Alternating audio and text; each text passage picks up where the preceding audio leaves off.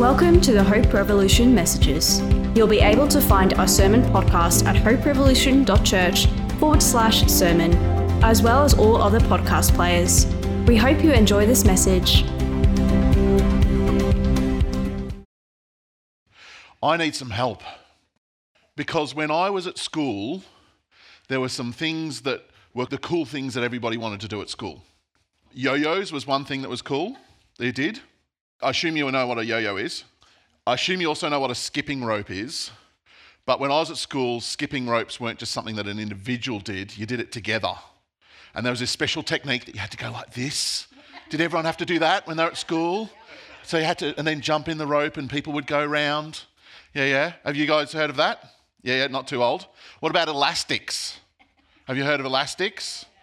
Yeah, when I was at school, that was huge. Now, no boy came to school with elastics, but you were allowed to play elastics, which was maybe some schools the boys weren't allowed to play. No. What was the word you had to say? England, Ireland, something in France? Scotland, Wales. Puppy dog tail, yes. What I'd love to know is what's happening at school now. And the older kids, I don't want to hear about vaping. But I want to know what's happening at school. What's the thing that everybody wants to do? Sleep. I know when Daniel was in primary school, it was Beyblades. Yeah, does anyone remember Beyblades? It still happens. Beyblades are... Yeah. I've known from a bunch of kids Pokemon cards. Yeah. What's everyone want to do at your school? Two square. That's so... Oh, you love two square. Yep. Now tell me, there's two different ways. There's the basketball style two square or the little ball two square. Little ball. Yeah, okay. See, at my school when I was in primary school, it was the basketball. Yeah, weird. I didn't realise that until I discovered that other kids thought that was weird. But it was cool at my school to play with a basketball. Two square. Anything else? What else does everyone want to do? Basketball. Yeah, that's good. Why does everyone want to do the same thing? And this is not just for kids, everybody. Why does everyone want to do the same thing? Sorry? To fit in? To feel part of something? But it's also good, isn't it? Like, who has fond memories of these things? Who's excited by... I had a Sprite yo-yo, and that was a good one, right? You had to have a Fanta, a Sprite, or a Coca-Cola one. Now, obviously, they did their marketing really well, but they were the ones to have. And you could have anyone, but they were the good ones. But it was fun, and the reason you wanted one of those, because they were actually really good yo-yos that worked really well, and you could do tricks with them. You do it because it's good, and it's fun, and you want to come to school and tell other people because A, you want to fit in, but B, because it's good and it's fun and you want to do it together. Is that fair? You play two square because it's fun. You don't like two square. Basketball? What do you like doing at school then? Wow. I didn't expect that. That's great. Cheerleading. Do you know other people that like cheerleading? Heidi. And so you do it together, don't you? Now, where did you find out about cheerleading? At cheerleading. But before you went to cheerleading, how did you know that it even existed? Your sister did it. So someone told you about it. Let me guess, your sister enjoyed doing it, yeah? And so she told you about it because she thought it was fantastic? Go Ella. Well done. Sharing something that's great. There's obviously a reason, and you might have worked it out why I'm talking about this. Because we're doing this series that in some ways is so big, it feels generic. Being inspired by God. Like that's just sort of a big fluffy something. And yet what I've been trying to help us understand is I believe God really wants to communicate to us not about big ideas for the sake of their own value, but because they're actually foundational. They're actually really solid, important things that we build on. And they're things that are exciting and good.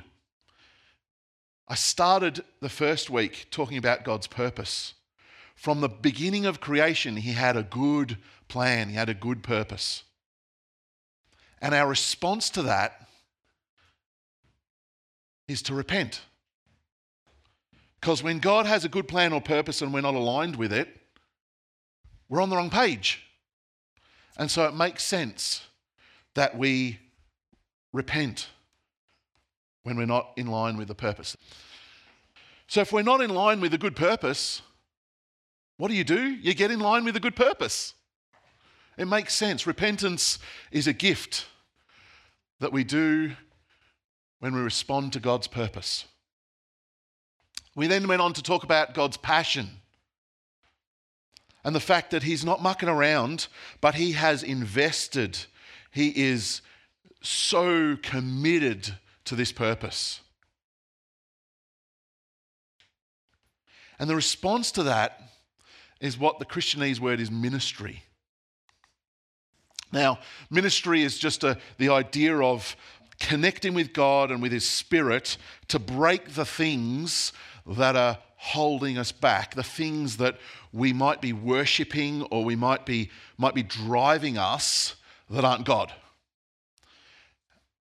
And so we come to this place of saying, God, I need you to do a work in my heart which is compromised, my mind which is distracted by other things. I need you to actually come and renew in me a heart for you. Restore the passion for your things. And then last week we were heading on to God's practice, but we only started at the first part of that. And I really had a sense that God wanted us to stop at this place of integrity. It is absolutely part of God's practice. Integrity is an essential core part of his practice. It's not just an idea, it's how he operates, it's how he practices in the world, how he functions, how he acts is with integrity. Because the gospel has no credibility without integrity. And the response last week was to reconnect in intimacy with God. And Sam's taken us through that beautifully this morning in the first part of communion, where we paused and we stopped and we communed with God, we connected in unity with God, in a place of vulnerability and realigning us with his truth and his integrity that sometimes is a bit exposing. But it's a beautiful place again, and it's a gift. Now this week, as I've alluded to, talking about fads at school and things we get excited about at school, we're looking at God's practice part 2, which is the rest of the idea of action, of God. God's got an idea and is passionate about it, but is actually executing it, is putting it into practice. Now, we often get stuck at this point. And I find myself frequently just catching thoughts. I don't have enough of a grasp of your plan, God. I don't understand it enough. Lord, I don't have enough passion. Lord, my integrity is not perfect. And we come to this point of going, I don't know what to do. I'm not quite sure, so I pause before I act. I stop. It's almost like a brick wall. That the first 3 we can comprehend, but when it comes to action, we stop and go, hang on. That's risky. I'm not maybe ready for that. I don't have it all together. I know enough about the first 3 to know I'm not actually ready to put it into practice. And this is a complete flaw in our thinking. because that is not how God operates. He doesn't practice when everything is all put together. The Bible says it was while we were sinners that Jesus was sent. The idea is, and his practice with his disciples was to grab 12 guys that were likely, most of them, very uneducated people. They weren't elite, qualified, experienced people. And he brought them together with no training and said, "Follow me." Because being a Jesus follower is an apprenticeship, not a degree. We often get stuck in this mindset of saying, I've got to be qualified before I can practice. And if you're training to be a doctor, that's a good thing. If you're training to be an engineer, that's a good thing. I don't want to be driving on bridges designed by somebody who's given it a crack for the first time. But if you're training to be a Jesus follower, you're missing out on the practice the way God set things up. The way he sets things up is on-the-job training. And in fact, it gets more significant than that, because if you're not practicing, you will not understand the plan, the passion, and the integrity. You have to be put yourself in a position to give it a crack for those things to sink in. And you see this beautifully with Jesus' disciples, because they journeyed with him, they lived in community together, they supported and served him in ministry, and then he sends them out to imitate, to do the same. They go out in pairs, they take nothing with them, they're traveling light, and they go out to imitate what they'd been learning from him. And do you know what they came back with? Great stories and great questions. They didn't come back having it all together. They actually came back with good questions to ask him about how they can do this better. And we don't want to sit around contemplating eternally what it looks like to get it together, because we'll never get there. If we look at Jesus' ministry, he did a bunch of things brilliantly, not surprisingly. And this is a map I've stolen from conformingtojesus.com. But this is a map of where Jesus did what he did, his ministry and locations of where he did it. Now, to give you a bit of a gauge, Bethlehem's at the bottom, Mount Hermon at the top. The distance is about the same as Inverloch to Mount Buller, right? Or Mornington to Euroa. That's the sort of distance we're talking. Travelling on foot, right? Just digest this for a minute. Travelling on foot, he travelled from the equivalent to Jerusalem down here, Bethlehem down at Mornington, all the way up to Euroa. And the first thing we pick up from this is he took initiative. Jesus initiated.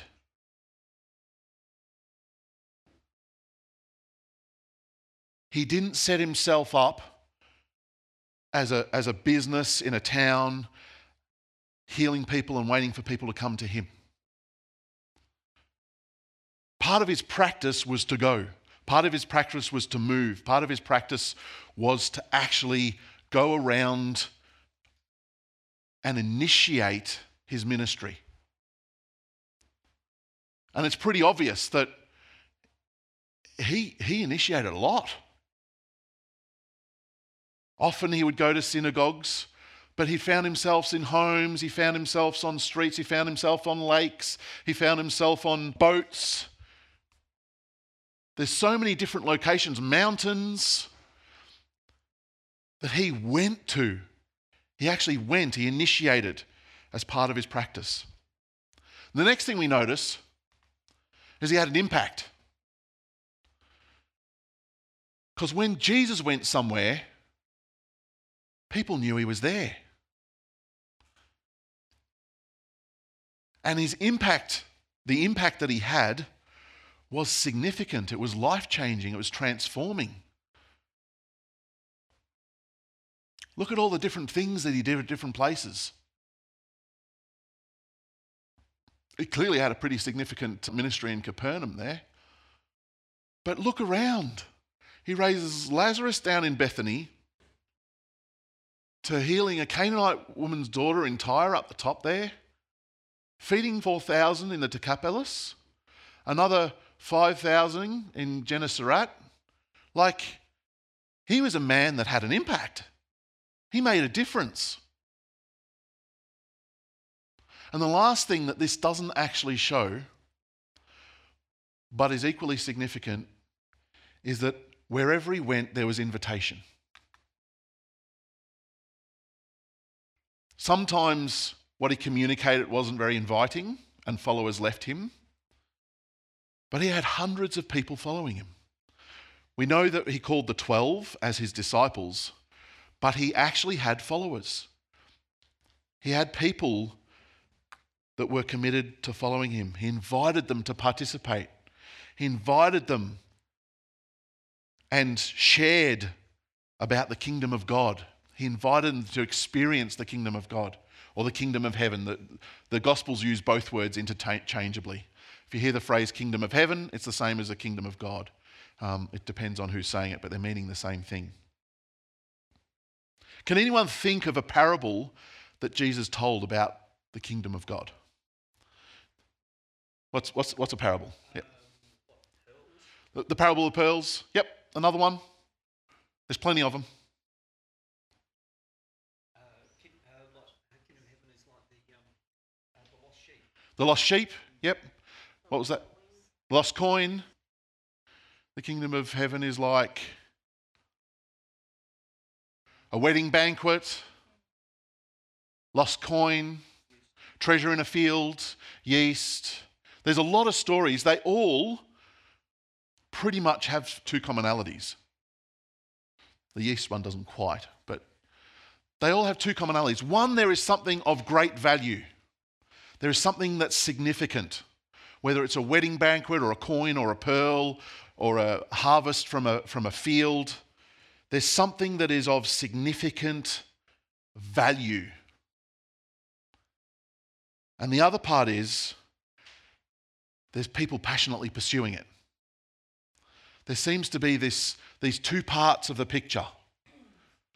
Whether it's a farmer planting the field or a king inviting people to a wedding feast, there is a passionate investment in something of value. That is what the kingdom of God looks like. Passionate investment into something valuable. Can anyone tell me what they think this is? A Tupperware party.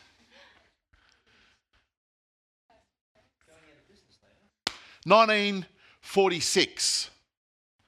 A guy by the name of Earl Tupper, a chemical engineer, invents a plastic, a pretty special plastic,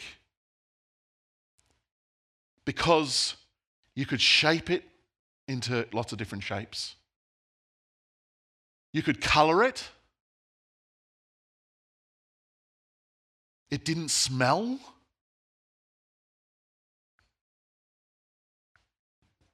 And it didn't poison your food. It was unheard of. And he went one step further and created a lid that no one had had before that sealed. It was genuinely a new invention. And he decided that he'd follow the two standard ways that you would sell a product.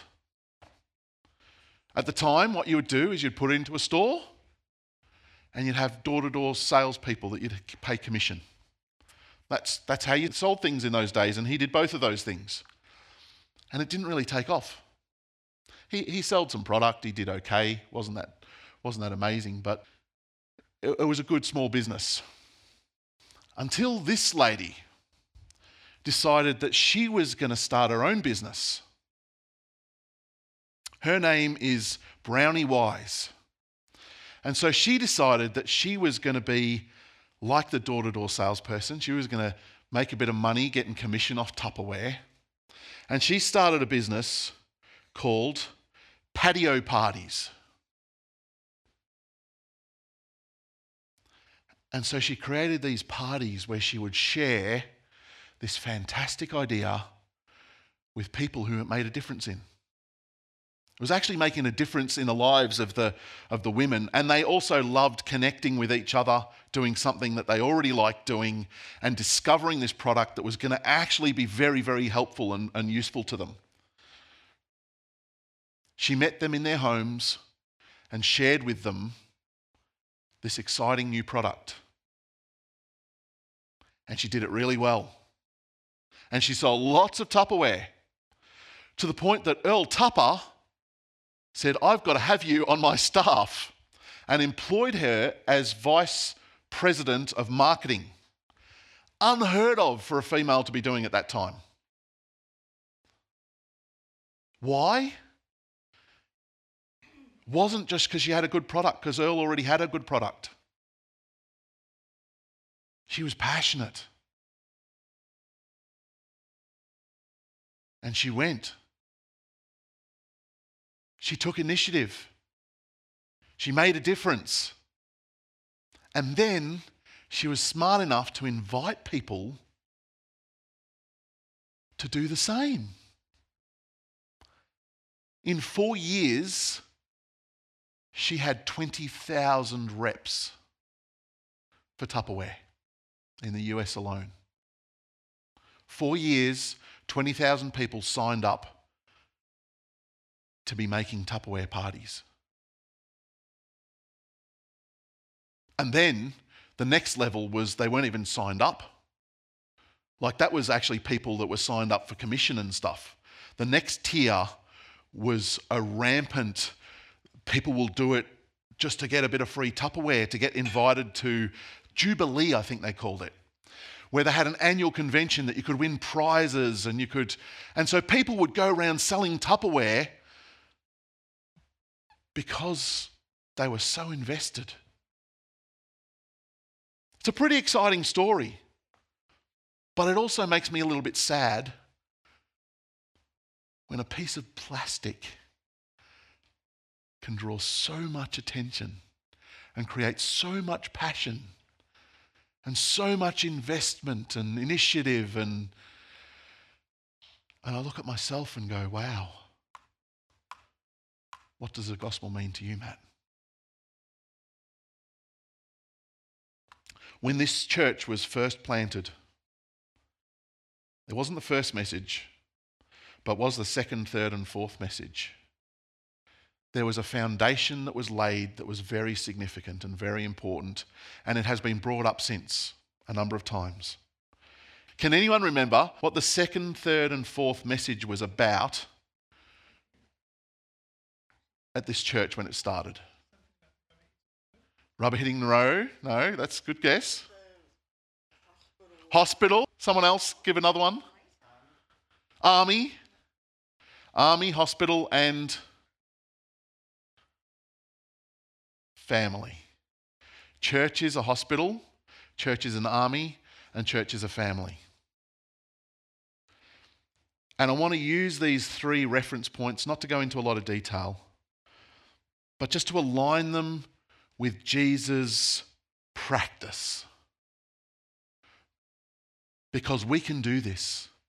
We have the capacity, we have the purpose, and we have the possibility to do something amazing with what God's given us if we're prepared to.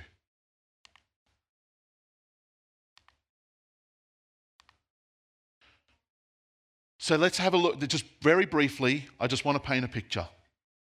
First of all, if you look at what Jesus did, if we look at hospital for a second, he sought out those in need. He looked for people in need. His initiative, he initiated going to places and finding people that needed help. On hearing this, Jesus said, "It's not the healthy who need a doctor, but the sick.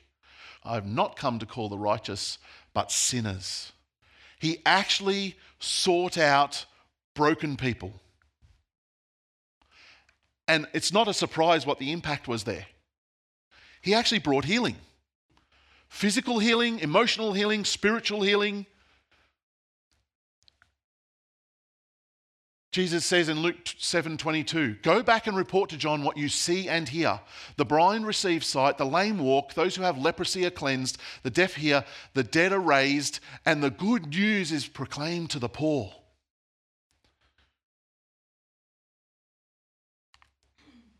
And his invitation was to know the healer, to believe and be baptized. There was an invitation to respond. The healing wasn't the conclusion.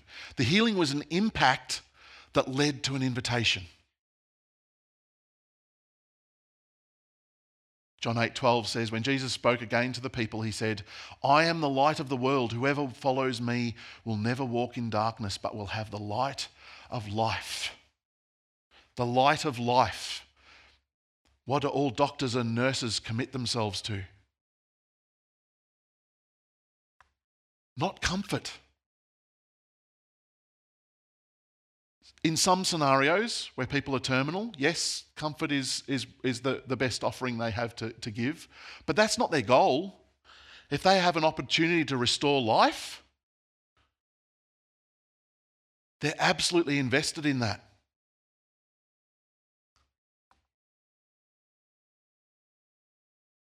Second column, army. What did Jesus initiate in this area? He said to his disciples, "Go and make disciples of all the nations, baptizing them in the name of the Father, the Son, and the Holy Spirit." The initiative was to share the gospel. Don't just sit on your bums. Share the gospel with those that don't know. Like an army on a mission. What was the impact? He said to Peter, "Upon this rock I will build my church, and all the powers of hell will not conquer it." There is a battle going on. There is a spiritual battle going on, and it's very real, and Jesus is very invested in it. And he is building an army of people who have an impact.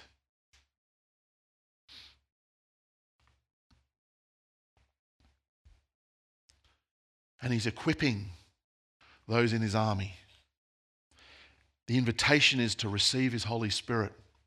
You'll receive power when the Holy Spirit comes on you, and you will be my witnesses in Jerusalem and in all Judea and Samaria and to the ends of the earth. There is an invitation to be equipped for the battle.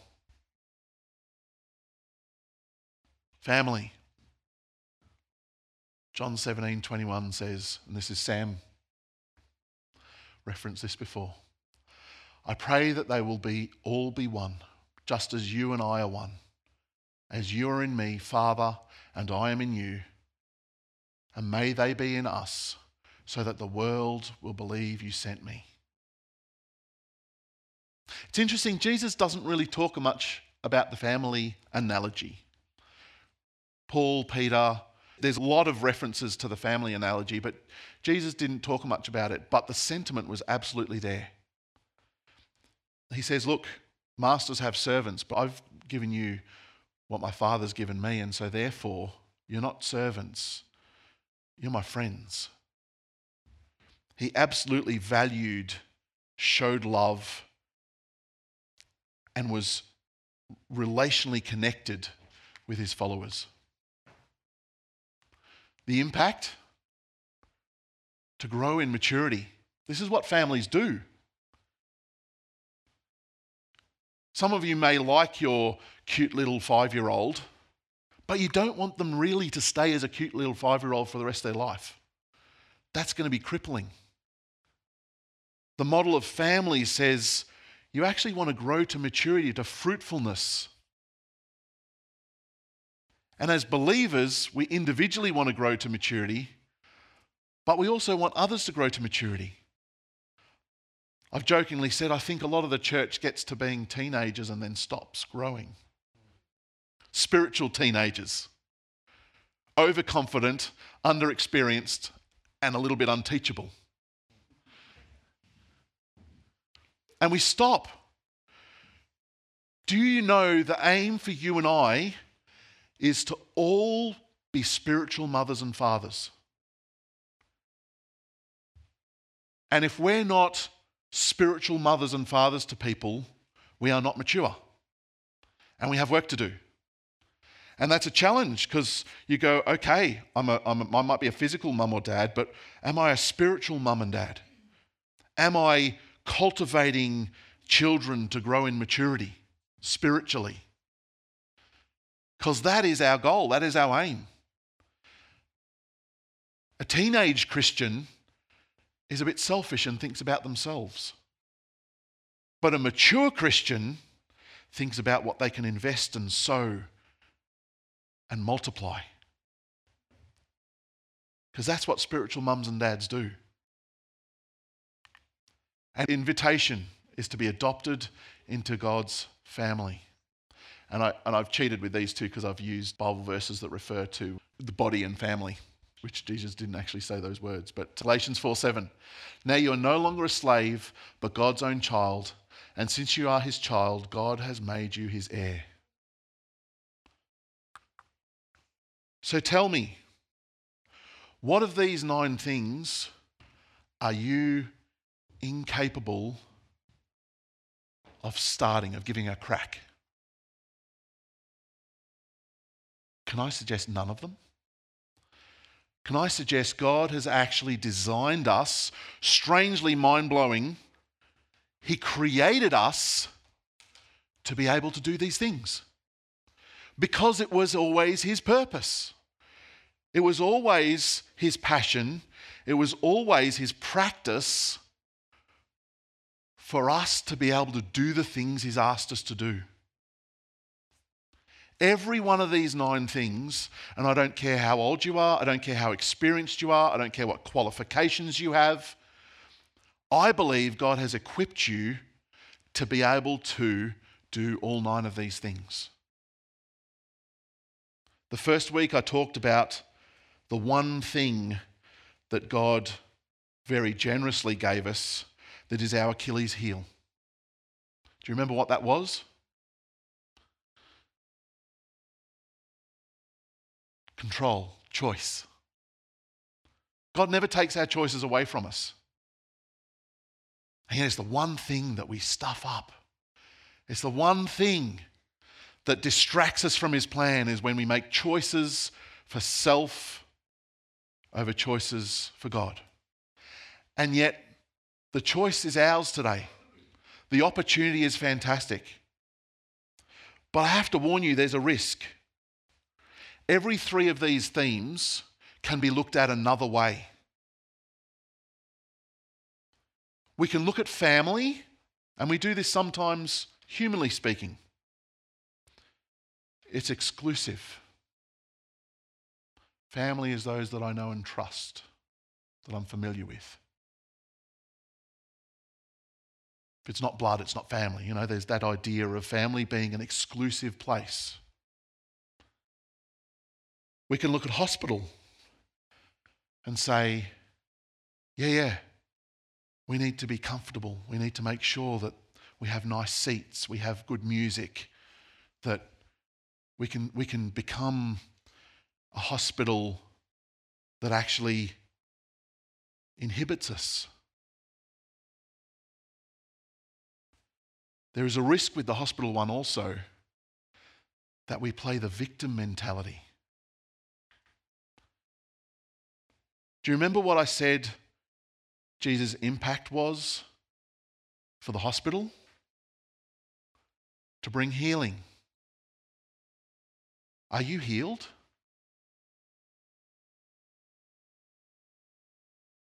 It's a really tough question to answer because the destination is healing. And if we're all sitting in the hospital beds waiting for someone to nurse us, like teenagers sometimes do in their beds or on the couch or whatever, I think that teenage analogy is useful. And I'm really sorry to teenagers because I know a lot of teenagers that aren't like this. I'm talking about the stereotype, not talking about people in the room. Okay? I need to be clear about that. But there's this mindset that I need to be in the hospital bed, someone needs to serve me, someone needs to look after me, someone needs to meet my needs. Where are all the nurses and doctors? If you know anyone that works in the medical industry, in hospitals, they have KPIs to get you out of that bed as quick as possible. That's how they're measured. They're measured on their success. And success is that you're well enough to go home. You're never meant to stay in the hospital bed. And sometimes people choose to stay in the hospital bed way too long. And they're not meant to be there. They're meant to be nurses and doctors helping other people in the hospital bed, but the beds are all full of people that shouldn't be there. This is really significant for us, and I believe God is stirring something in us as a community. He wants healing that produces great doctors and nurses, not half-baked healing that means you're stuck in a bed, taking up a spot that someone else desperately needs because they're really busted. We sometimes play the victim. And the last one is the army can be looked at a different way too. There's threats out there. Do you know there's crazy people? They're weird. They're different. They're not like me. Let's build big forts. Let's put the walls up. Let's keep them out. The kingdom of God is the opposite of those things. Family, who did Jesus hang out with? The losers, the ones that didn't fit into family, the ones that didn't have identity, the ones that didn't have social status. You know, we talk about feminism being a modern movement. Jesus was well above the curve. He valued women way more than people in his society did. It was culturally inappropriate for him to value women the way he did. And we think we're smart and enlightened. It's a 2,000-year-old idea that we're just catching up with. That people who are seen as second-class citizens is not the way God had it.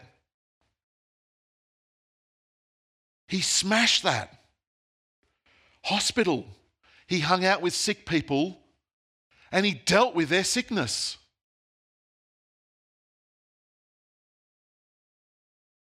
People got healed around Jesus. And they went and lived abundant lives as a result. They were free from the things that held them back. And Jesus smashed those religious walls, both spiritually and relationally. He smashed them. We have a beautiful picture, a beautiful plan, a beautiful model, a beautiful opportunity. And it is good, and it is right, and it is the only good thing that we have. Your career path, your aspiration for a home, all these things have nothing on the gospel of Jesus Christ. It is the only thing that we have to offer the world of any value. Everything else serves it. Everything else comes underneath it. Because it is the design of the Creator for his creation.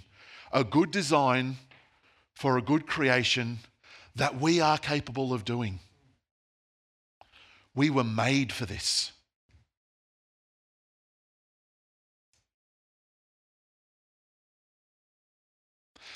I really love and appreciate what Sam led us through this morning, because we often get stuck at a whole heap of things that stop us, both individually and corporately. The Bible says we're all like sheep and gone astray, Each of us has gone to his own way. Ba ba do ba ba. Isaiah 53:6. Sorry, some Colin Buchanan fans in the room. We're still a little bit like sheep, and we sit here and we wait for someone else to move. If someone else does it, then maybe I'll follow.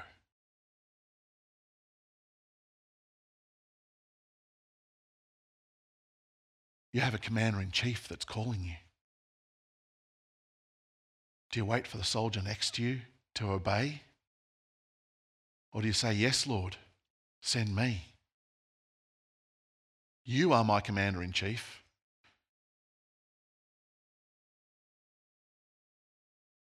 Do you wait for someone to invite you around for a meal before you feel like you belong?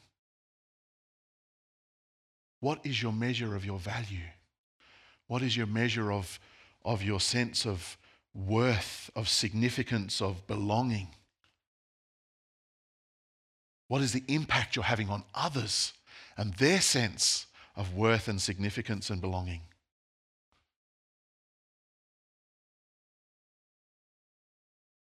Sitting before us is a fantastic opportunity. But I'm sorry to say, God is never going to take your choice away from you. That remains with you. I can never take your choice away. That remains with you. The church can never take your choice away. That remains with you. But you've got to choose. Famous words of Bob Dylan. Everybody's serving somebody.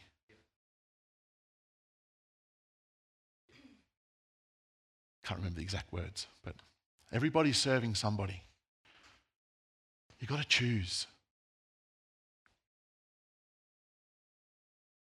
I think this is an exciting season for us as a church. I think God wants us to, and it's a buzzword I know, pivot, right? He wants us to shift our focus. And the focus shifts from us to God. The focus shifts from us to the world. And the focus shifts from us to our brothers and sisters. There's a pivot, there's a shift, there's a stirring. And I heard it in prayer on Tuesday night. A bunch of people who came there rugged up, ready for hospital, for army, and for family. That made a choice. The choice was already made when we stood there together, because nobody was confused that the temperature was 5 degrees. But people went, I am going to sacrifice my comfort because I believe God's doing something. And I use that example. If you're not there, please don't say there's an in and an out. You've misunderstood what I'm saying here, if that's the case. Because I believe God is stirring something new. And I believe there's things in this room that are untapped.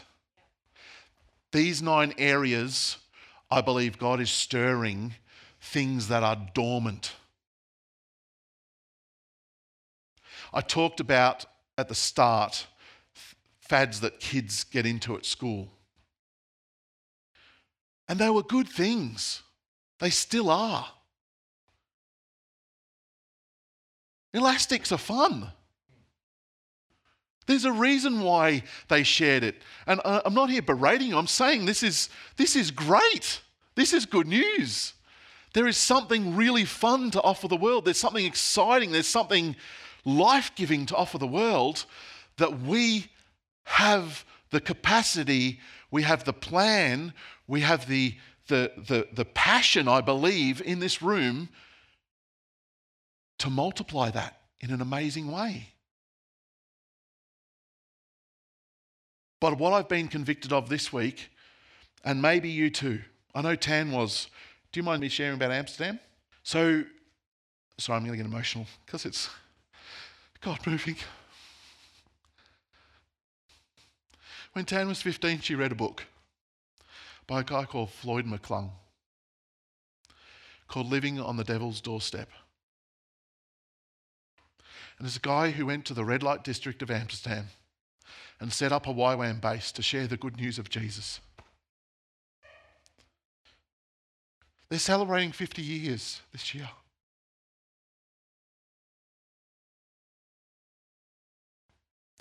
They have a building that has a sign that glows at night above the whole region. Lisa even said to Tan, why would you want to go to the red light district? You can see the sign from miles away. It's not a nice place.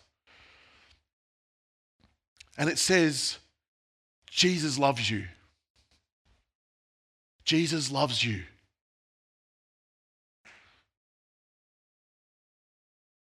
But between 15 years old and now, life gets distracting.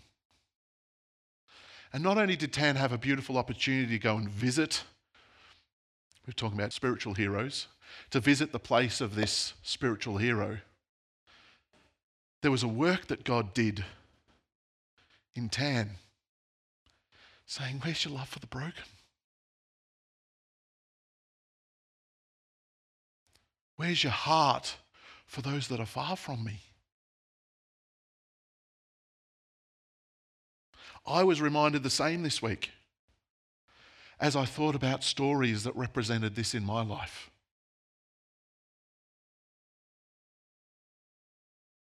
It's really sad to talk about a Fiji trip years ago. It's really sad to talk about being a young adult going on coffee shop missions. Because I don't have a story from the last few weeks.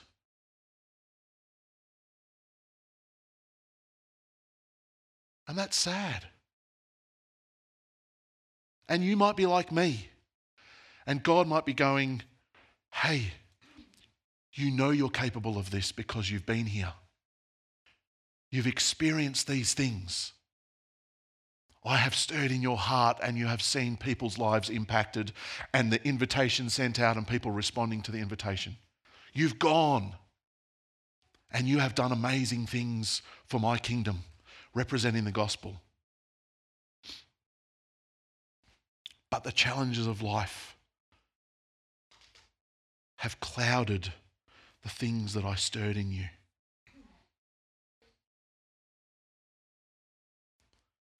Maybe you're afraid and don't know what the next steps are. I don't know how to, God. I don't have a story like Matt of times gone by when you did amazing things.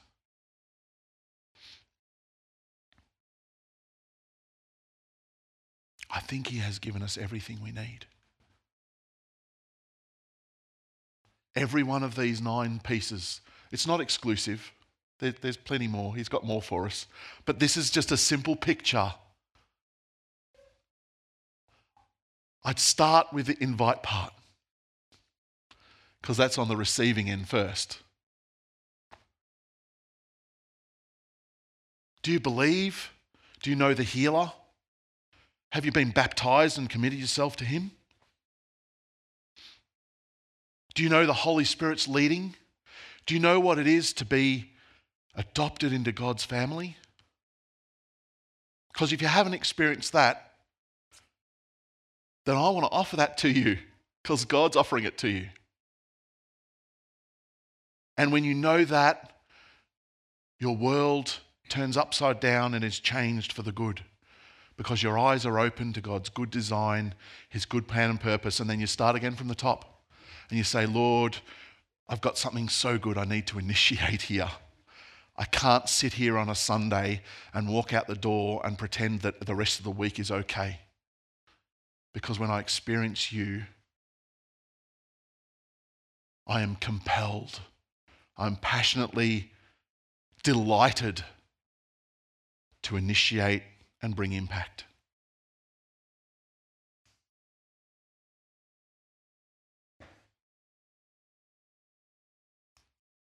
We have choices to make. I'm just going to pray. Lord God, we come to you as a good Father. Lord, I thank you so much for your embrace. I thank you so much that you have called us. you have initiated, you have had such an impact in our hearts, Lord God, that we are forever changed. I thank you, Lord, for your practice. That means we can call you Daddy.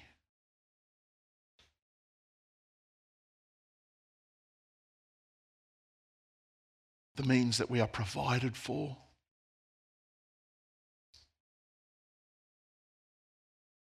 That means that we are healed.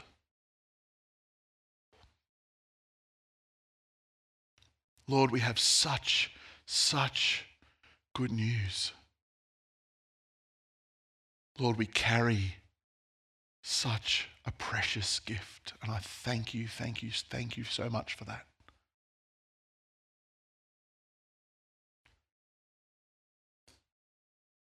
Lord, I thank you for your challenge this morning, Lord God, in my life, in each of our lives, Lord. Lord, I thank you that you have called us to purpose. But Lord, I confess that that's not always our experience. Lord, I pray you would continue to stir in each of our hearts, Lord God, as we reflect on these 9 areas. And Lord, we don't want to be people that are just hearers of the word and not doers of the word, little God. Lord, when you speak, we want to respond because it is good and right.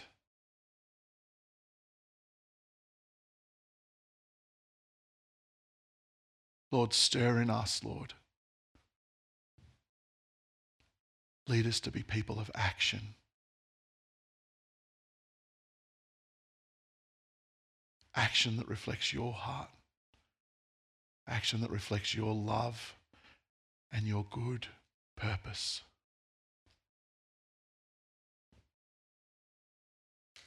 Lord, I pray that you would activate those dormant gifts right now. Lord, I pray you would stir those things, Lord, especially for ones, Lord, that have experienced them in the past. Lord, I pray that right now that your Spirit would bring breath. Fan the flame, Lord God.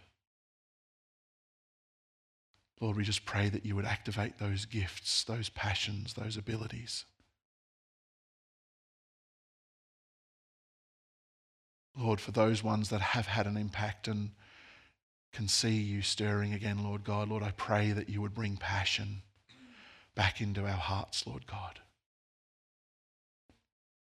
Lord, I pray you would bring compassion back into our hearts, Lord God. To see, to value, to love the other, Lord God, those outside. And Lord, for those that don't know what it looks like, Lord God, I pray for spiritual mums and dads in this house, Father. I pray that you would raise up spiritual mums and dads that love you and love to see people grow to maturity.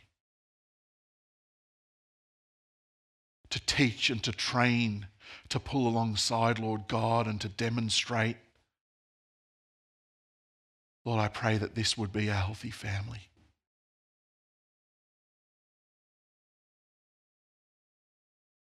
Where maturity is not just hoped for, Lord, but maturity is assumed because healthy things grow. Lord, I just pray your Spirit would be our strength. We invite you to move in power right now. In Jesus' name. Amen.